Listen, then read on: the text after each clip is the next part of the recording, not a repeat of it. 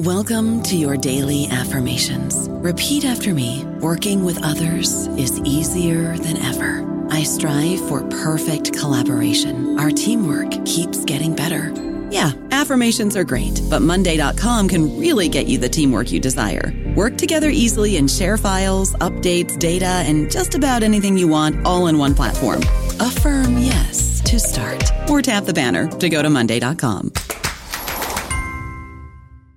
Judy was boring. Hello. Then Judy discovered ChumbaCasino.com. It's my little escape. Now Judy's the life of the party. Oh, baby, mama's bringing home the bacon. Whoa, take it easy, Judy. The Chumba life is for everybody. So go to ChumbaCasino.com and play over 100 casino-style games. Join today and play for free for your chance to redeem some serious prizes.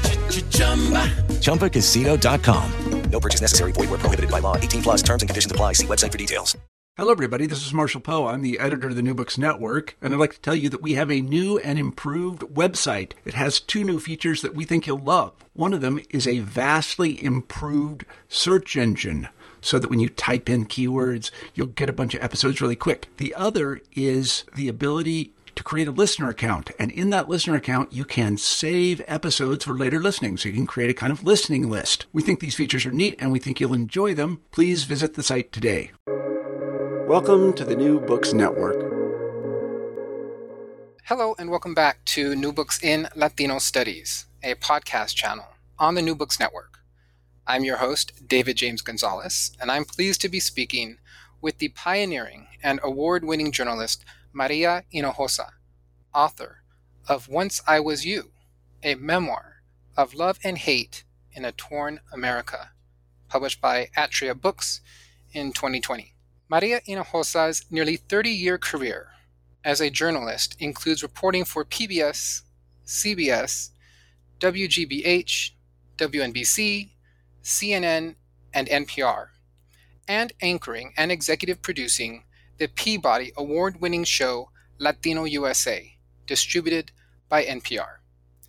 She is a frequent guest on MSNBC and has won dozens of awards, including 4 Emmys, the John Chancellor Award, the Studs Terkel Community Award, the Walter Cronkite Award for Excellence in Journalism, 2 Robert F. Kennedy Awards, the Edward R. Murrow Award, and the Ruben Salazar Lifetime Achievement Award. In 2010, she founded Futuro Media, an independent nonprofit organization with the mission of producing multimedia content from a person of color perspective. She is also the founding co-anchor of the political podcast In the Thick. Maria lives with her family in Harlem in New York City. Hello, Maria, and welcome to New Books in Latino Studies. Hey, it's great to be with you. Thank you for having me. Wonderful. Thank you again for taking time. I can only imagine how busy you probably are with promoting this book and obviously just with all the other things you're involved in. So thank you again for your time. It's my pleasure. This is what it's all about. It's about connecting with our community. So I'm thankful. Exactly. Well, wonderful. How about if we can start by you just sharing with us the process that you came through to decide to write this memoir at this time, not only in your life, but also a critical junction in our nation and global history. Well, to be honest with you, I really wasn't planning on writing this book. And I know it's coming out right in the fall of 2020, but it was 2 years ago that I was, trying to imagine writing this book. And then it took an intensive period, but I really thought, by the time my book comes out, nobody's going to be interested anymore. It's going to be like every book about an immigrant story from this perspective has already been, done. And so it's fascinating when you find people connecting with your work. One of the things I wanted to make sure with Once I Was You is that it was understood to be a very broad American woman's story. Yes, I'm an immigrant, but I'm a woman who's growing up in the United States of America. And I wanted to share my understanding of history over the last 50 years. And also then going back and understanding U.S. immigration policy. So, it wasn't that I was like, oh my God, let me write this book and it's going to be great for 2020. It was like, oh my God, I think I have to write a book. I think the first book I want to write is a little book called Illegal is Not a Noun, which was a viral moment I had from MSNBC.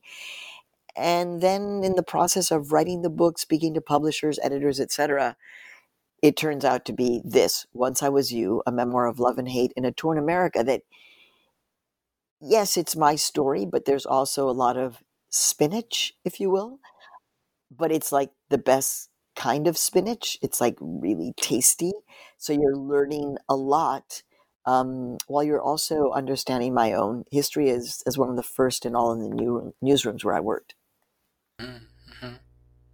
Thank you for that. And it seems striking to me, both in the, I think in the beginning or the end of the book, and right now you're mentioning, that this is a history of sorts, right? It's not just your own, memoir, but even as I was reading it, and frankly, as a historian, the one that does this for work and teaches classes on this, I was just struck by how well you interwove so much of the history that's occurred, since essentially the 60s, and so much dramatic change that, just only perhaps a decade or so ago, it's like, wow, I wonder what it was like to live in the 60s. And now I'm like, oh my gosh, I know what it's like, right? Or 60s and 70s, just because of the similarities, in the issues that our world is dealing with, and, the transformations in economy, politics, as you've mentioned, and we'll get into a lot of it. So thank you for that. And I was wondering if you just specifically, could you address the process of coming to the title itself? Once I Was You, that is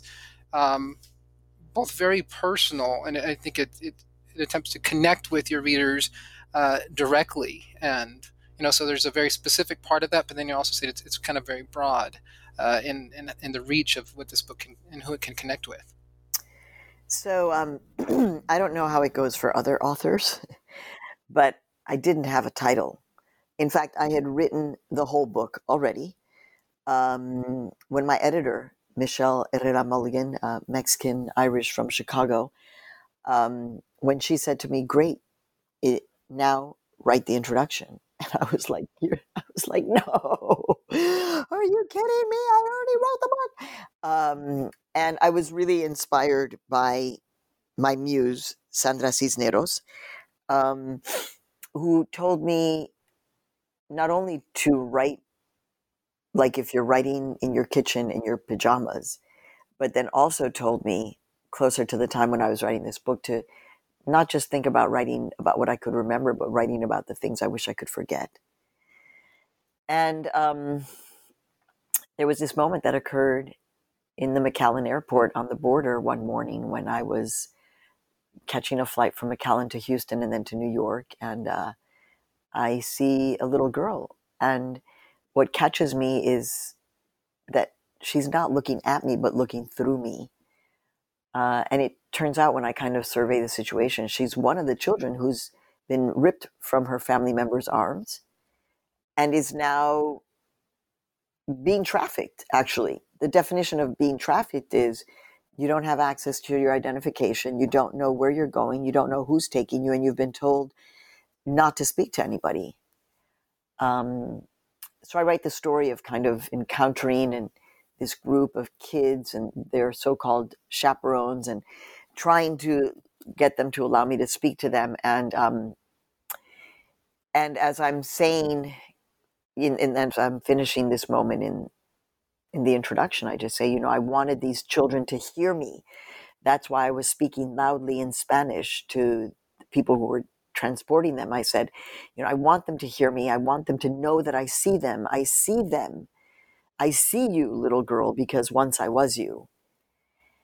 And what is revealed in this book, which wasn't crystal clear to me when I set out to write the book, was that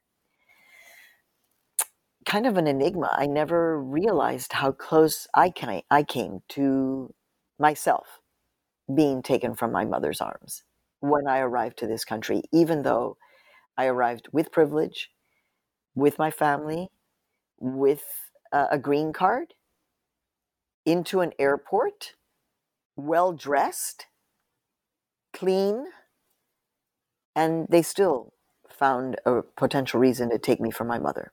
And that is a story that gets told in Once I Was You that really was not the way I expected. I did not know that story and in all of its complexity when I started out writing this book. Mm. Um, wow. Thank you for bringing up the part about in the McAllen Airport, and I want to go back to that in a second. Just wondering, when did your parents tell you about that story? About your own experience, coming through the airport and having that, it wasn't Border Patrol. I forget what agency it was. But essentially try to separate you from your mother. When Right. did you learn about that story? Well, it comes in two parts because I learned about that story when I wrote my first memoir. It's a motherhood memoir, Raising Raul, Adventures Raising Myself and My Son. And so I was actually a mother now when I found that story, and I needed to know that story because I was writing about my arrival. And the way the story went was that something had happened at the airport when we arrived to meet my father in Chicago, who was at the University of Chicago, where he was a medical doctor dedicated to research, and we were arriving 6 months later.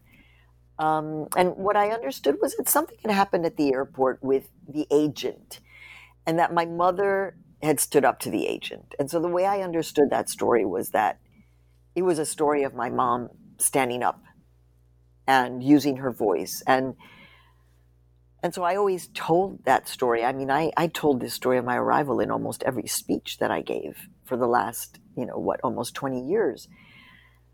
And it was a big kind of like, oh my God, Maria Hinojosa's mom stood up to an immigration agent. Wow, that's why she has such a big mouth. That's why tiny but mighty. My mother understood what it was to be an American even before she got here. She had that green card. She had rights. All true. Right. All of that true. Except that at the height of when babies were being ripped from their families' arms, and we heard the audio of those children screaming and crying for their parents. We were all impacted by it. Everybody was thinking about this. Everybody was feeling it. It was a nightmare come true. And my mother called me, and she was in tears. And I said, Ma, ¿qué pasa? And she said, oh, I'm realizing that I'm sad because I'm realizing I could have been one of those mothers. Oh my gosh. And I was like, Mami, Ma. I was like, Ma, por favor, Ma, ¿de qué hablas, Ma? And then she said, it could have been you, mijita. You could have been one of those babies that was taken. And then, as we say in Mexican Spanish, se me cayó el 20. The quarter dropped into the phone booth, and it was like clink. Oh my God. And then the way I understood that was, even then, I was like, wow, it's true. This guy tried to take me. But I was like, oh, but he was just a fluke. Mm-hmm. Who was this guy? He was crazy. It was just a one-time thing. And it was really in the writing of the book where it was like, no, actually, it was a policy on the books in Texas up through 1964 that said that immigration agents had to, by law, look and make sure that Mexicans were clean enough to come into the United States. I'm going to use a slur now. It's a slur that is two words that are always used when applying to Mexicans. And it was this notion that I was a dirty Mexican. That's what I was reduced to. And the policy by law was if there was a dirty Mexican, you had to take that person and get them gassed, cleaned, quarantined. And he wanted to quarantine me because I had a small rash on my arm. Kind of unpeeling that and just realizing everything that I was tied to in terms of these horrible policies in this country was not clear to me when I set out to write this book. And that revelation has changed everything for me in my entire life. Absolutely everything. Wow. So that process of, drawing that very personal connection to, the girl in the McAllen Airport, that experience you've had, is that what led to, the subtitle of the book, right? That, there's a memoir of love and hate in a torn America. Is that speaking also to the type of relationship you feel with this country. With this country, yes. Well, I didn't like the fact that there was hate in the title. I was like, I don't like that. It's a downer. On the other hand, I want to be clear, there is hate. I had to write an epilogue to the book after the El Paso massacre. I mean, that was an act of hate. That was an act of terrorism directed against me. People just like me, people who were not born in this country but born in Mexico, or who had green cards, or Latinos who were born and raised in El Paso. So that is hatred. And I think in part what we have to do is we have to understand that there has been hatred, there has been a history of hatred against all immigrants, against the other, and that, this anti-Latino, anti-Mexican, anti-immigrant hatred is sitting on the shoulders of anti-Black hatred, which sits on the shoulders of anti-Indigenous hatred. The original sin was slavery, but the first sin was genocide. So all of those things are connected. And, you can only hate something that you really love. Like, you know that when you hate, then it's like, oh. So, because it means you have value. So I was trying to, and still am trying to, come to terms with my country, this country, my adopted country, because, it advertises as one thing and then it delivers another in terms of policies on immigration. So is that false advertising? I mean, I needed to set that record straight in my own mind. Yeah, and you're directly speaking to, our nation's, one of its foundational. I'd actually push back to say that, a nation of immigrants is not one of our foundational myths. It's become one, right? Certainly, but you're speaking there to that, the kind of schizophrenia that our country has, right, with its wanting to embrace narratives of welcoming immigrants in the past, right, and yet in not only the present, but literally in every moment of our nation's history, finding ways to exclude and dehumanize people. Well, I mean, I'm about 7 miles from the Statue of Liberty right now, here in Harlem, USA, maybe a little bit less. So that's saying one thing, but you're right. And that's what I needed to do. I needed to go back and say, like, whoa, it didn't start with Latinos. The first people who were excluded by law, not deported, but excluded by law, were Asian women, Chinese women. And in the writing of this book, I love the fact that I found a historical tie to Chinese women who were, like my mother, coming to be reunited with her loved one, her husband, her partner. But Asian women were excluded and told that they could not come because they were sex workers, i.e. dirty. Not true.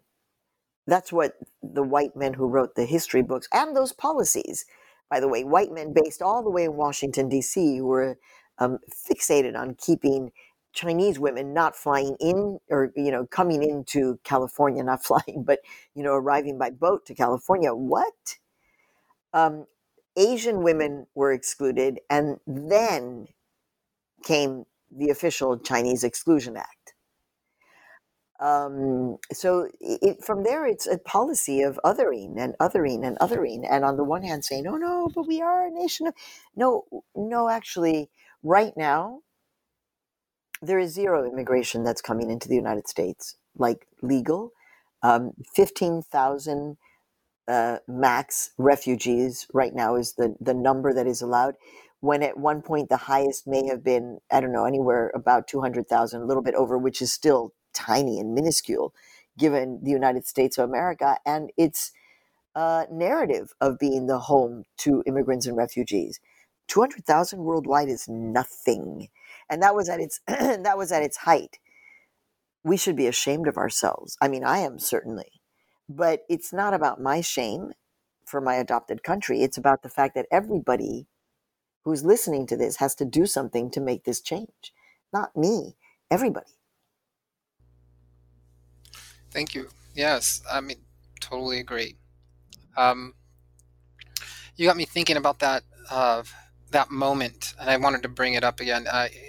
Where you begin the book, a letter to the girl at the McAllen airport. That encounter that you describe, and that attempt by you to show those children that somebody saw them, somebody was willing to hear them, that there were people here in the United States that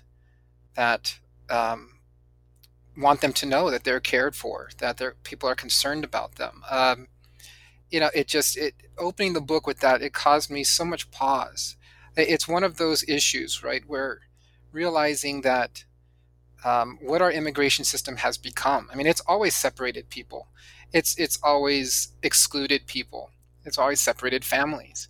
But the point at which we are now, right, over 200 some odd years into our nation's history, and this long, development of dealing with and figuring out how to treat people from other countries, that we're at this moment where we are literally locking people up in cages, right? And children, as you emphasize over and over again in the book, and where you have this scene where there's, I forget exactly how many children you describe in the beginning of the book, how many children were there, but this group of very young children that are clearly in this airport with these people, in uniforms, officers that have no relation to them.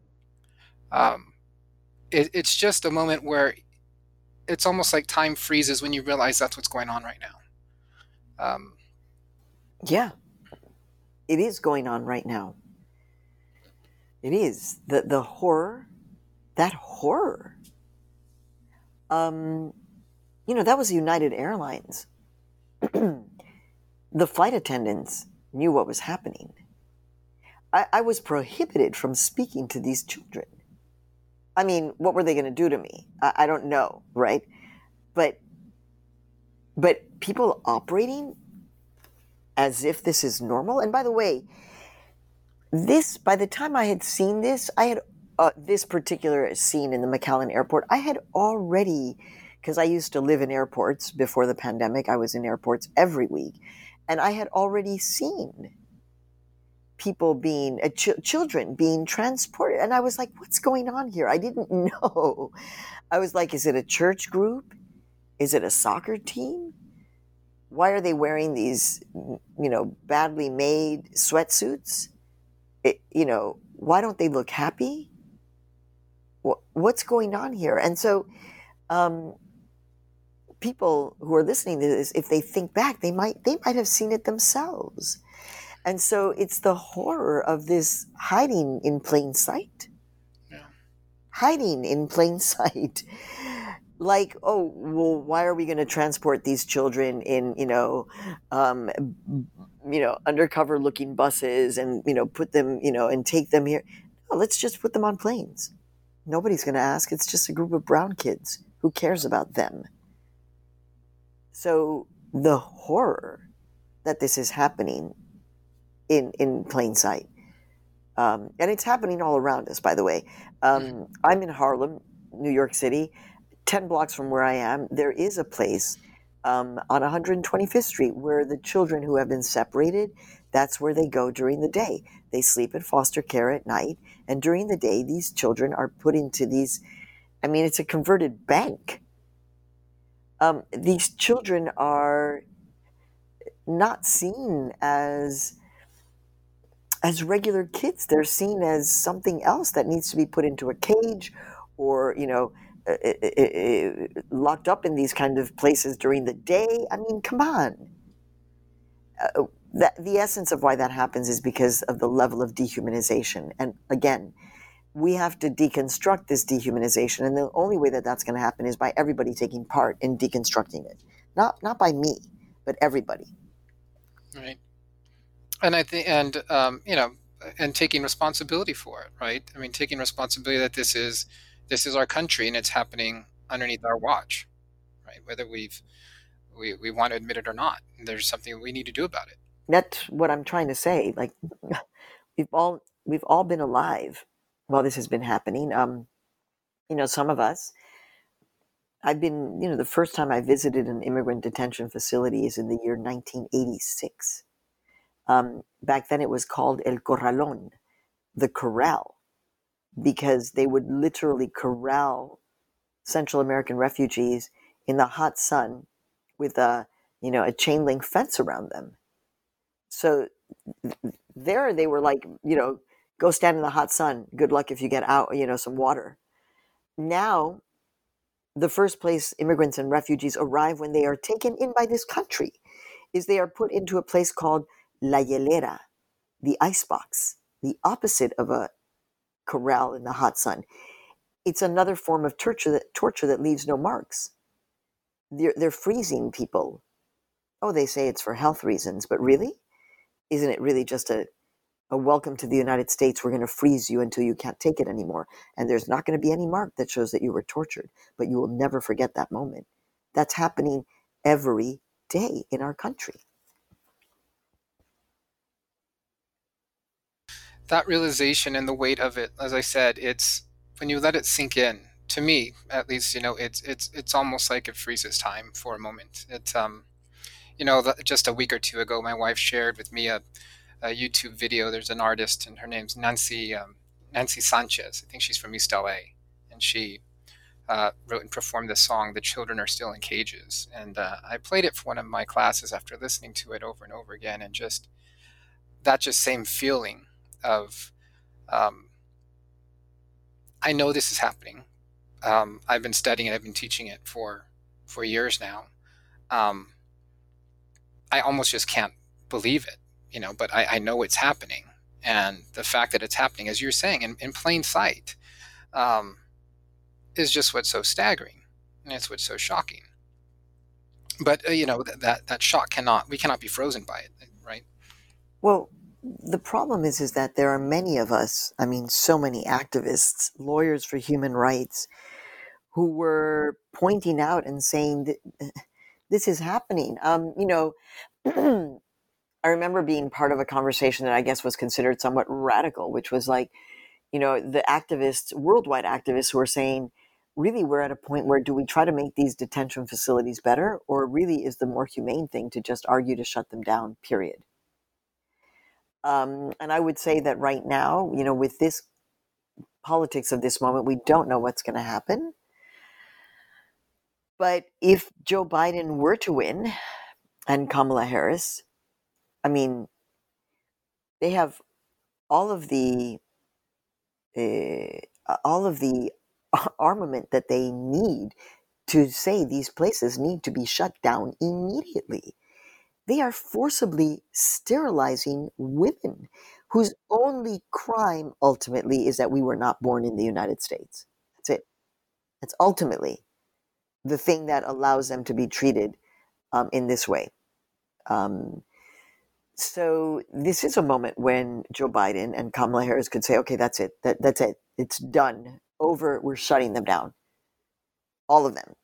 And then I would say their next responsibility needs to be to say that they will begin an immediate process of reunification, of bringing families into the United States, processing those who are here for their legalization of status, if they want to move on to citizenship, and for those who were separated and taken and tossed around like animals, they get unlimited health care provided by the United States government. That's what you do to begin to heal. I agree, and I can hope, and I hope indeed, right, that's what we can push to come to pass, because again, that's a responsibility that we have in this election and after this election. I want to talk a bit about some of your experiences growing up, or ask you about some of them. And maybe I can frame it this way, because there's just so many wonderful experiences that you bring up. A key theme of this book, it seems to me, is the process by which you learn to understand and develop your voice, right? Who you are as, individually as a person, but particularly as a journalist, right? As, one of the very few Latinas and women of color, just flat out people of color, right? In journalism, in both television, radio, as you're going through this process. And so I was wondering if you could help our audience understand what was that like, and how did you learn to first see, like, what was your voice? What is your voice? What is the contribution that you were going to make or that you could make? And how did you figure out how to believe in yourself after realizing what your voice was and that you needed to be heard? I don't know about you, but I'm very busy and I don't have a lot of time to cook. That's why I subscribe to Factor. Eating better is easy with Factor's delicious, ready-to-eat meals. Every fresh, never frozen meal is chef-crafted, dietitian approved, and ready to go in just 2 minutes. You'll have over 35 different options to choose from every week, including Calorie Smart, Protein Plus, and Keto. These are 2-minute meals. Factor meals are ready to eat and heat, so there's no prepping, cooking, or cleanup needed. They're flexible for your schedule. Get as much or as little as you need by choosing your meals every week. Factor is the perfect solution if you're looking for fast, premium options with no cooking required. Sign up and save. We've done the math, and this is important. Factor is less expensive than takeout, and every meal is dietitian approved to be nutritious and delicious. Head to factormeals.com/NBN50 and use code NBN50 to get 50% off. That's code NBN50 at factormeals.com/NBN50 to get 50% off. Well, I think central to that, honestly, was understanding my privilege. We did not have this notion of like lots of money. Nope. No, my dad was a research doctor. So, but no nos faltaba nada, as we say in Mexican Spanish. We didn't need anything. I went to public school, and then for high school, I went to private school. And then I was like, whoa, I understand privilege a little bit more here. I began to understand class. And this was a school, the University of Chicago High School, that fed to a lot of the Ivy League. So I was like, okay, Ivy League, what's this? And I end up at Barnard, which is, the Women's College of Columbia University. And so I really did have privilege. That is what leads me in those moments when, like, for example, I'm the first Latina at NPR, and I'm terrified. What did it feel like? I say, well, it felt like I was really happy to have a job. Like, people are like, but what was it really like to be the first? I was like, I was really happy to have a job. I was no longer going to have to be a waitress, And then I knew that people were going to be looking at me. I mean, I was the first. And so I think I understood, well, look, there's not a lot of possibility that you're just going to kind of blend in. So you might as well just be who you are, be your full authentic self. Still, you have fear. I would sit in those editorial meetings, like no one of color, and I would grab my left arm and I would push up my right arm, so that I would, raise my hand. I would literally force my left hand to hold my right hand up, force it up there, because I was like, you have to do something. You have to say something. You can't be in this editorial meeting here at NPR and not say anything. No, you have privilege. Well, you better use it. That's when I was like, you're not here for you. You're here for everybody else. So just do this. And I'm so thankful that I was able to understand privilege in that way and understand my responsibility to use it in a way that was about giving it back to the community that I love, that I'm a part of, but that sadly is somehow always invisible in the United States of America. Yeah, on that aspect of giving it back, it reminded me of this scene you paint in the book where your family, as you settle into Chicago and you're living in your apartment and you're going to high school and all this stuff, your family develops the practice of being good Americans by watching TV while you eat dinner, and particularly watching the news, and that you remember the reporting on particularly the Vietnam refugee crisis, right, and developments after the fall of Saigon, and what it was like to see, images and the power that those images carried of the Vietnamese being shown as, in some cases naked, distraught, war torn, just tossed people, but yet being voiceless. Can you speak about the impact that had on you? And perhaps at the moment you didn't decide, I'm going to be a journalist and fix this, but those type of experiences of seeing how people from the global South, of people of color, were represented through images and yet denied a voice, the type of impact that had on you. I have to say that this is a very special part of the book for me. I don't have a lot of communication into the Vietnamese community in the United States, but I really hope that this book somehow begins to get into their hands. Because it impacted me greatly. The first televised refugee crisis in the world is that of the Vietnamese refugees. Seasoned, educated journalists that were running places like the New York Times, the Washington Post, ABC News, CBS News, somehow accepted the label of human beings, of labeling them boat people.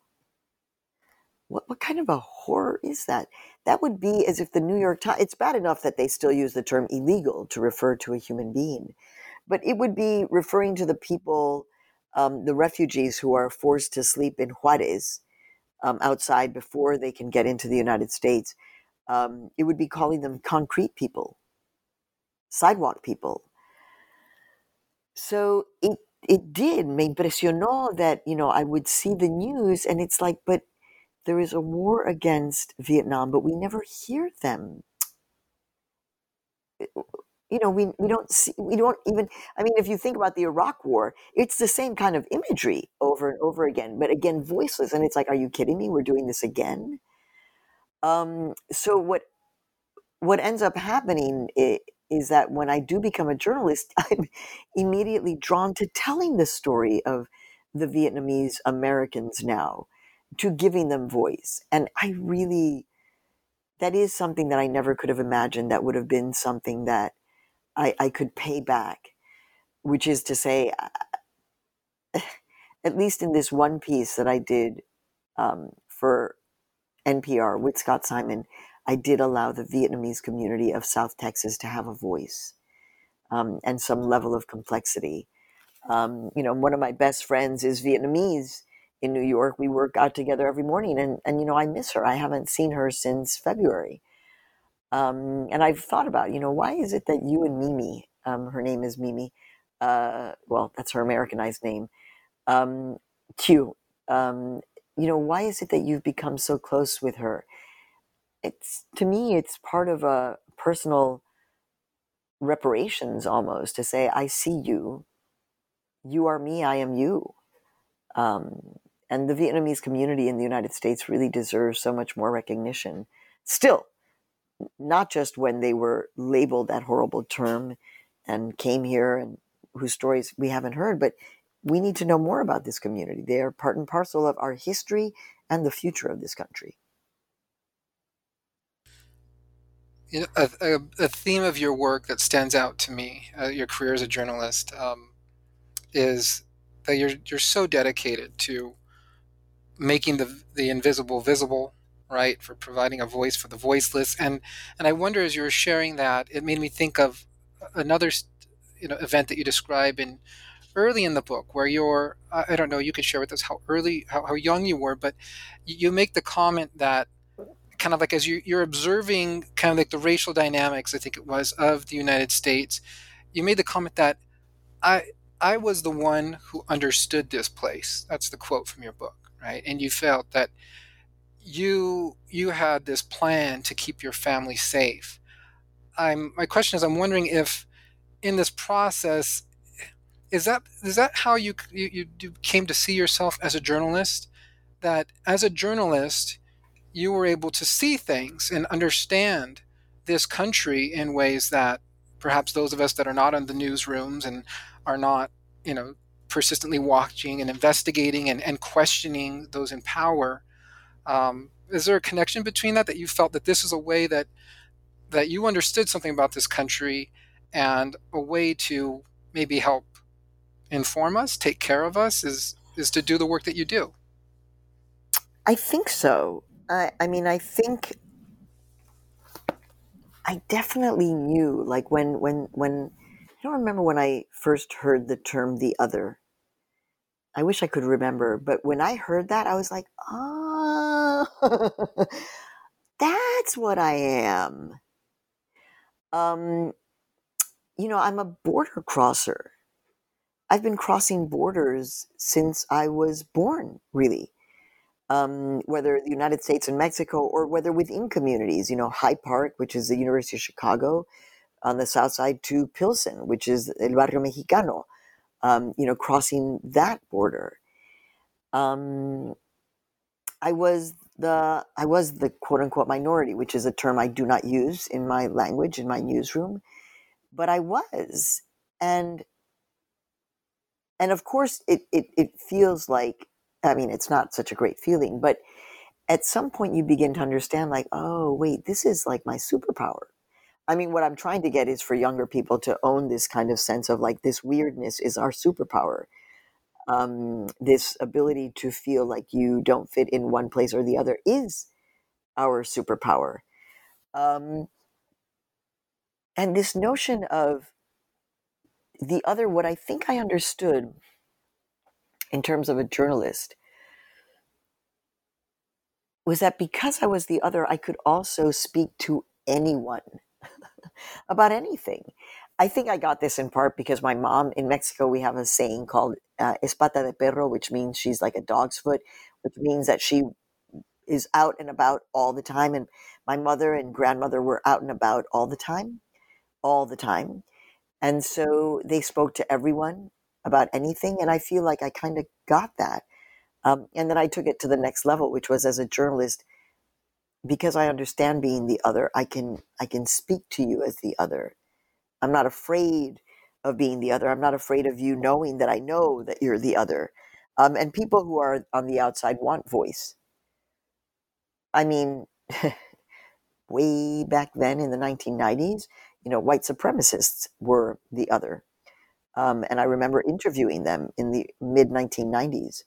And it was just like, whoa, man, you spoke to, like, white supremacists. Like, whoa, what a particular group that's really outside of the norm. Well, they're not anymore. But I was speaking to them back then. And I think that that's part of what I understood I could do. That instead of this being something that made me feel different, weird, strange, and it made me feel all those things, that it could also be my superpower. I love that. That's a beautiful idea, of being the other and embracing that as your superpower. It reminds me somewhat of Brittney Cooper's concept of eloquent rage. And as I talk to a lot of students, we teach, as I teach Latino history, and particularly a lot of my focus is on civil rights and social justice. And oftentimes the first response that a lot of them feel is they learn a history that they feel has been denied to them, both not just the wrongs, but the empowering history of what people of color have done for themselves and how much they have pushed this country to be better. Oftentimes the first reaction is anger. It's kind of like, I've been cheated out of something. And I usually then bring in that concept from Brittney Cooper of how that can be embraced, right? How that can actually be embraced as a power, and you use that. You use that to develop. I mean, we have to do that now. Mm-hmm. We have to do that now in this country.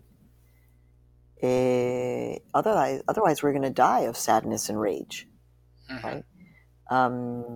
I'm not sure if she's the one who says that rage is anger with the light on. That it's actually you're turning something on, you're understanding it. It's not just anger. There's a focus of rage and a decision to use that rage to turn it into something positive. But there is rage, mm-hmm. no doubt. I want to stay on this a little bit more about just the aspect of developing your superpower and believing in yourself, because it's a conversation I have so much with um, my own students, particularly first gen students of color, other underrepresented groups, um, that feel that they are othered, that feel they are alone, that are trying to figure out what their voice is, and whether it's worth saying something, and how they do that.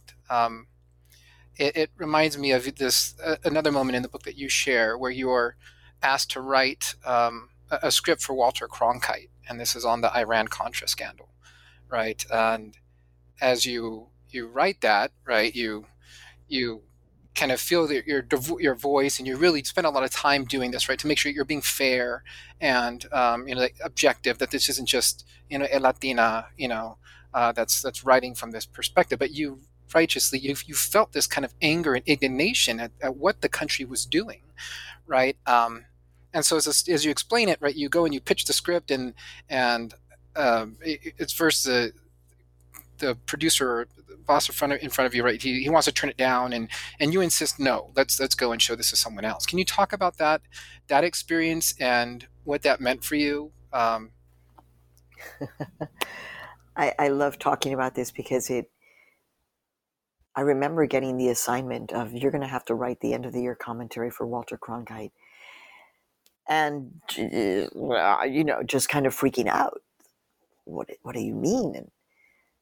And back then at CBS News, everywhere you went, in every floor, every office, there were these long yellow legal pads. And so I had taken one of those home, and I sat there by hand and wrote it out by hand, this commentary. I mean, it was about, let's get it straight, it was about maybe,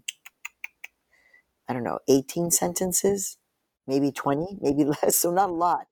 But you had to pack it all in. You had to, come up with the whole end of the year. And I was indignant because Oliver North had broken the law, and everybody knew this, and he was a decorated Marine, and he was stealing, and, it was just horrible. I should have known that Walter Cronkite was going to be as angry and disappointed in this country as I was. In fact, he was. So I write this commentary by hand. I edit it. I talk to friends. I check it out. Is it good? Is it bad? Is it this? So I really did my work as a journalist. I edited, I re-edited. I made sure that it didn't sound like it was me. It was a solid piece of writing. And when I take it to my boss, he's like, yeah, Walter won't read this. And I'm like, what do you mean? He's like, yeah, it sounds definitely like you, like Maria. And I was like, well, I don't think so. I don't know what. I think it's because I had worked so hard on it. I had worked so hard to make sure that accusation did not exist. It's almost like I knew he was going to tell me. And so I had worked really hard to make sure that there was indignation there, but it was an American citizen indignation, not a Latina. And I just said, well, it's good. Let's take it down to the CBS Evening News and see what they say. And the editor there read it, and he said it was great. He said, change one word. Walter will love it. And it was so important for me because I fought for myself. I stood up for myself, and I won. And I trusted that I knew what I was talking about. And so often for Latinos and Latinas, no doubt, it should not be a surprise that we're always second-guessing ourselves in this country. I mean, that we think that we're not qualified to be here, that we suffer from the imposter syndrome. Of course. I mean, we're being attacked and targeted by the President of the United States every day. So if I was feeling this back then, Latinos and Latinas right now are feeling this very real. And we just have to counteract that with like, nah, you got this. Nah, you're smarter. Nah, you know what you're talking about. Nah, you're good.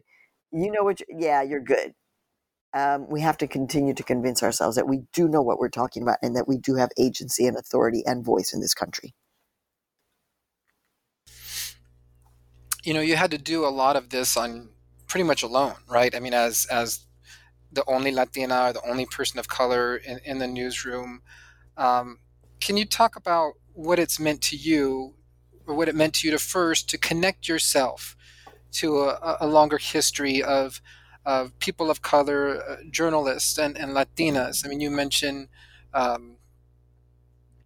is several. I mean, in the I don't know why my Ida B. Wells. Okay, there we go. I was going to say I don't know why my mind is going blank That's right okay. now. So Ida B. Wells, and you mentioned several others. Frederick Douglass, and so first that aspect of that realization of connecting yourself to that work, to that truth telling by people of color, right? Particularly in this medium, in journalism, right? But then also your work and what it meant to you to build that community, then to build spaces for people of color and for Latinos, Latinas, Latinx folk in journalism. Yeah, no, it's very clear to me how this happened. I was reading a massive book. It's called News for All the People. Oh, yes. By Juan Gonzalez and Joe Torres. And it's the history of of journalists of color in the United States. Wow, that book changed my life. I was like, oh my God. So I am connected to Frederick Douglass. So I am connected to Jovita Idar. Right. A Mexican-American, ran a newspaper in El Paso. The Texas Rangers tried to shut her down. She resisted. She was an American Latina journalist in the early 1900s. I am connected to Ida B. Wells, who was born into slavery and then ends up becoming an investigative journalist, and dies because she's shamed by the mainstream media, who says to her, "Oh, Ida B. Wells, why do you want to report about lynchings? Come on, that's not news. Lynchings happen every day. That's not news. What's your agenda in wanting to report about this?" It's my connection to Ruben Salazar or to Ed Bradley. May they all rest in peace. And then I'm like, wow, so that's why I have to do this. I am actually part of this long arc of journalists of color and of conscience. And you do not have to be of color to be of conscience. Right. I am part of this long arc. And I have a responsibility. And what I'm doing has historical significance. Yeah, no, when I read that book, I was like, okay, now I understand. Now I understand why I cannot give up. And it was a transformational moment for me. I was like, okay, I get it. I understand. I understand why I got to keep doing this. As hard as it is, come on. I cannot have it harder than Frederick Douglass or Ida B. Wells. I cannot have it harder than them. And they didn't stop. And so is that what helps also provide like the motivation to do something so bold as to start your own media company, to start Futuro Media, to, not just preserve and make the space for your voice, but for others as well? Well, look, I'm going to be honest with you. I'm an immigrant. I created Futuro because I did not want to go on unemployment.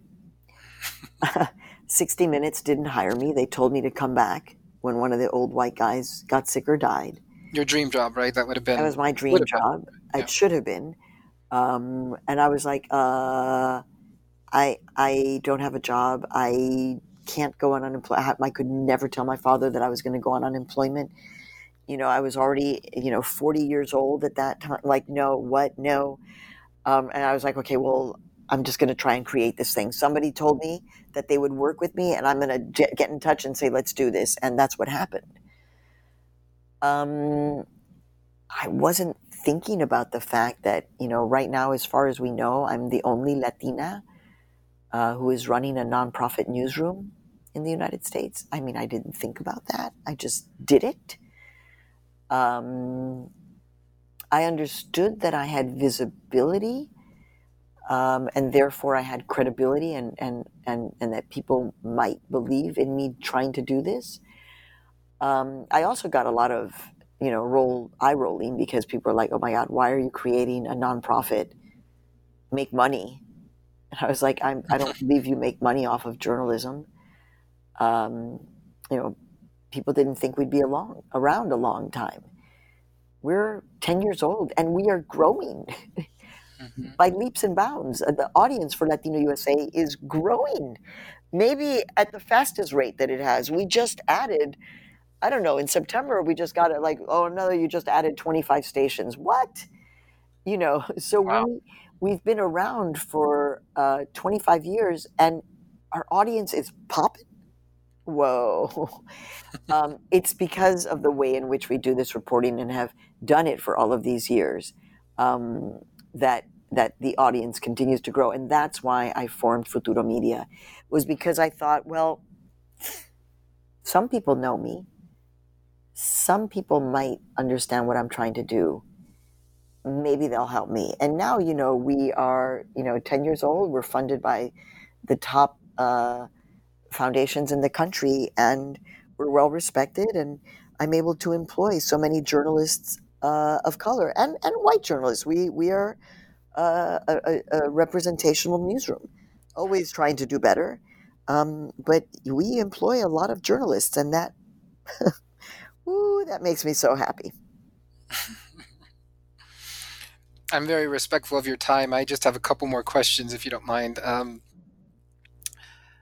The first is, help us to understand, and I say us, the audience, those of us not in the newsroom, those that don't have, the decades that you have of experience navigating that environment, seeing it transform, seeing new media, right? I mean, you were eating dinner. You were raised eating dinner at, with the transformative media of television, of network television, and you've seen us go through so many other iterations, primarily, into the internet, and now with social media, and all that's come with it. What is it that you would like your listeners to understand about journalists and journalism, today, in today's environment?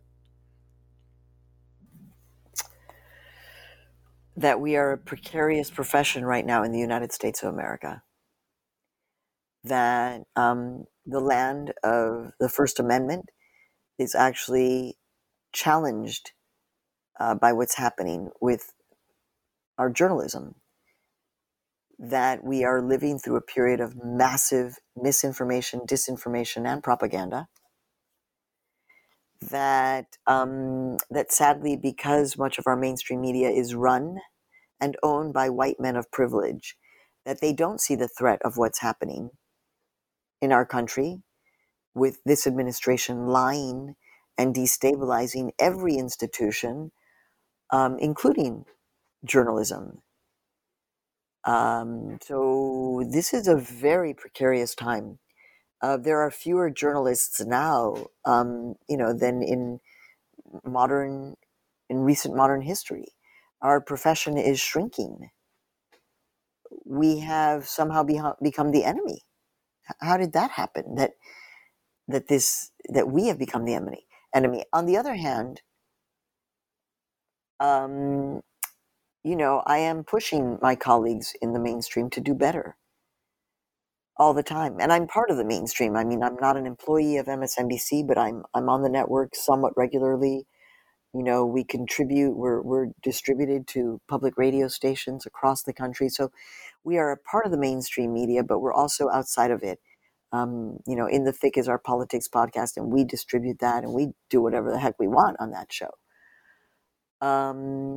So there is a lot of equality in the sense I'm competing with the New York Times, with CBS News, there's a somewhat equal playing field in terms of the quality of the content.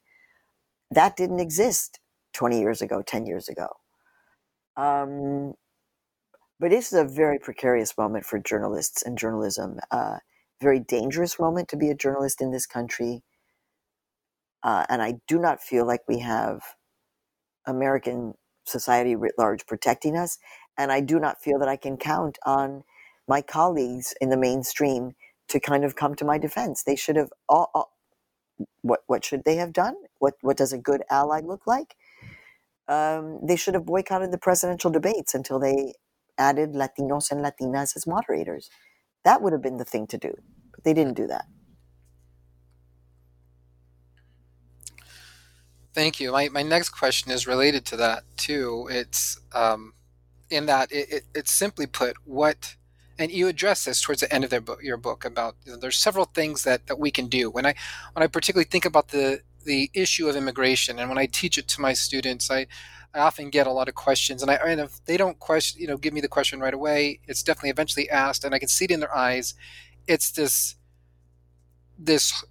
desperate look and question of saying, what can we do, right? What can we do about it, right? So, what is it that you wish, and want, um, you know, just ordinary folks, to know that what can we do about, the horrors of our immigration system? What can we do about the terrible, development of our media landscape? And as Yves mentioned, I mean, the fact that we are living in an era where truth is just, I mean, I'm just shocked to even say it, that fake news is tossed around so much, and that people are literally lost, whether they're young, they're old. Trying to find truth is seemingly an incredibly difficult thing to do for a lot of people, right? So, well, if they're listening to this podcast, then I would ask them to take a moment and acknowledge their privilege. If they're listening to this podcast and they're saying, what can I do? The first thing to realize is like, well, you've got some privilege right now. That should be the first thing to make you say, okay, well, I've got to do something. Then I often, back when I was out and about, people would ask me, well, what should we do? And I would say, I find it interesting that I would fly into, name the city, Kansas City, Minneapolis, Detroit, Iowa City, any of these places. And people would say, well, what should we do? And I'm like, I can't tell you what to do in Omaha or in Austin or in Louisville. But I do know that if you do a little bit of research and trust yourself, you will find the thing that calls you. You don't have to, what needs to happen is do something, right? Do not just throw up your arms and say, well, there's nothing. No, there are so many organizations nationally and locally that exist. So at a minimum, you can donate at a minimum. And then there's just get in touch locally. What do they need? You don't have to like call up and say, well, I could do this, but you can call up and say, hey, I have a lot of skills. What do you need? How can I help you? There are a lot of organizations that are doing frontline work, that are doing legal work, that are doing,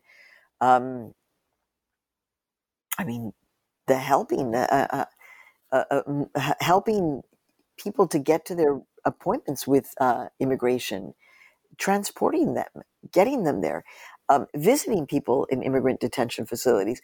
All of these organizations exist already. Organizations that want to dismantle the immigration industrial complex.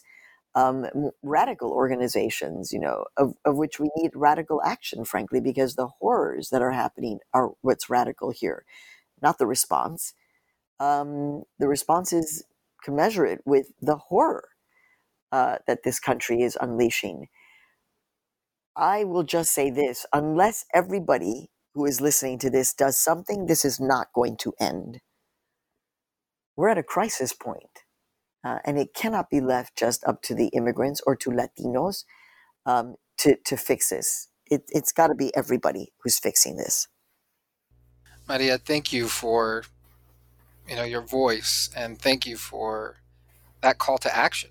It's what we all need to hear. And if there's one word I could use to describe this book, in my experience reading it, even as a male, middle-class Mexican-American kid that, grew up middle-class in the suburbs, very different experiences, right, from you and your family's history. And, one word it's empowering.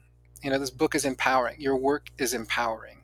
It's motivating. And I hope our audience feels that. And I appreciate that call to action. I appreciate the work that you do, the truth-telling you do, because that's what it does inspire in me. It inspires me to want to do something. So thank you for this. Thank you for your time, and thank you for writing this book. I can't thank you enough, and thank you for those words. I deliver this book with a lot of love, and I hope it gets into the hands of as many people as possible, so that we can understand that, we are in this together, because they are me, and once I was them. We're all in this together. Thank you so much. I love this interview.